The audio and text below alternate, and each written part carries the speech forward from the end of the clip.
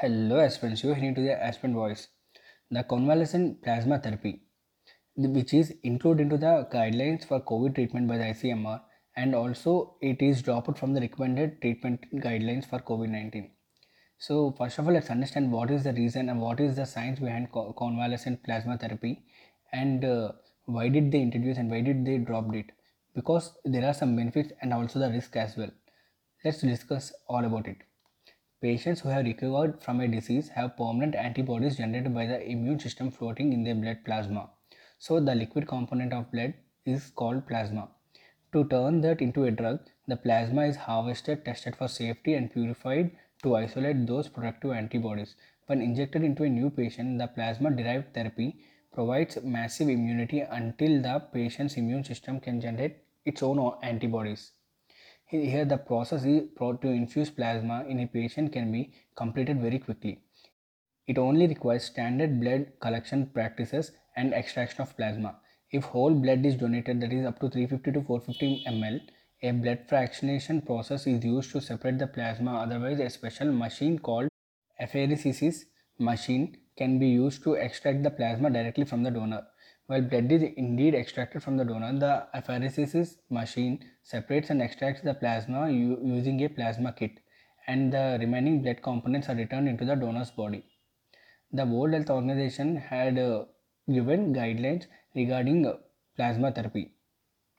The World Health Organization, in its 2014 mandate guidelines, a donor's permission before extraction plasma is necessary, and plasma from only recovered patients must be taken, and donation must be done from people not infected with HIV, hepatitis, syphilis, or any infectious disease. If whole blood is collected, the plasma is separated by sedimentation and centrifugation, then injected into the patient. If plasma needs to be collected again from the person, it must be done after 12 weeks, that is 4 months, 3 months of the first donation for males and 4 months for females. Let's understand the chances of success in case of COVID-19 treatment. The treatment has been successful in other diseases outbreaks. As the disease develops, the body has already begun developing antibodies against the virus. Infusing convalescent plasma is essentially like topping with more antibodies, hoping that increased amount of antibodies will dampen the disease progression. Antibodies in the plasma bind to the virus and prevent them from entering the cells. But by the time it is given, many cells have already been infected, hence, convalescent plasma therapy might not prove effective against the COVID 19 treatment.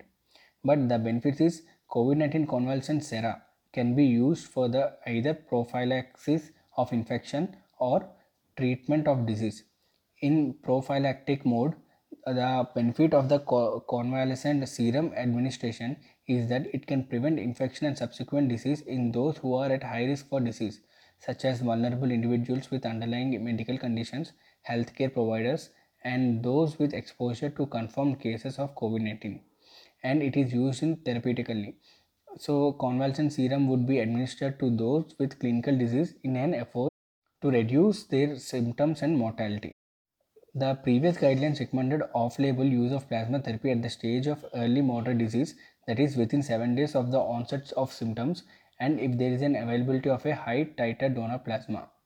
Decision to remove it from the guidelines comes out in the backdrop of some clinicians and scientists writing to the principal scientific advisor K. Vijayaraghavan, cautioning against the irrational and non-scientific use of convalescent plasma for COVID-19 in the country. So that could lead to a risk of passive administration of convalescent sera fall into two categories, known and theoretical. Known risks are associated with transfer of blood substances, and which include inadvertent infection with another infectious disease agent, and reactions to serum constituents including immunological reactions such as serum sickness.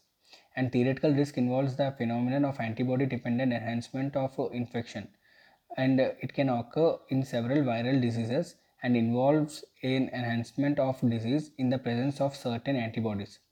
And another theoretical risk is that antibody administration to those exposed to SARS-CoV-2 may prevent disease in a manner that attenuates the immune response, leaving such individuals vulnerable to the subsequent reinfections.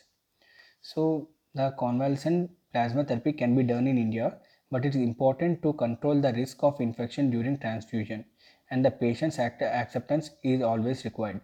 India has facilities for removing 500 ml of plasma from a donor using apheresis. For this experimental therapy to be tried out, the Drug Controller General of India will first have to grant blood banks approval for removal of plasma from recovered COVID-19 patients. However, treatment could be effective for patients in the age group of 40 to 60, but may be less effective for the people aged beyond 60 years. This is all about the convalescent plasma therapy, the reason behind the introducing them into the guidelines, and why they have taken out from the guidelines. I hope you like this episode. If you do like this episode, please share it to your friends, and also the notes related to this topic will be provided in my blog, and the link to the blog will be given in the description.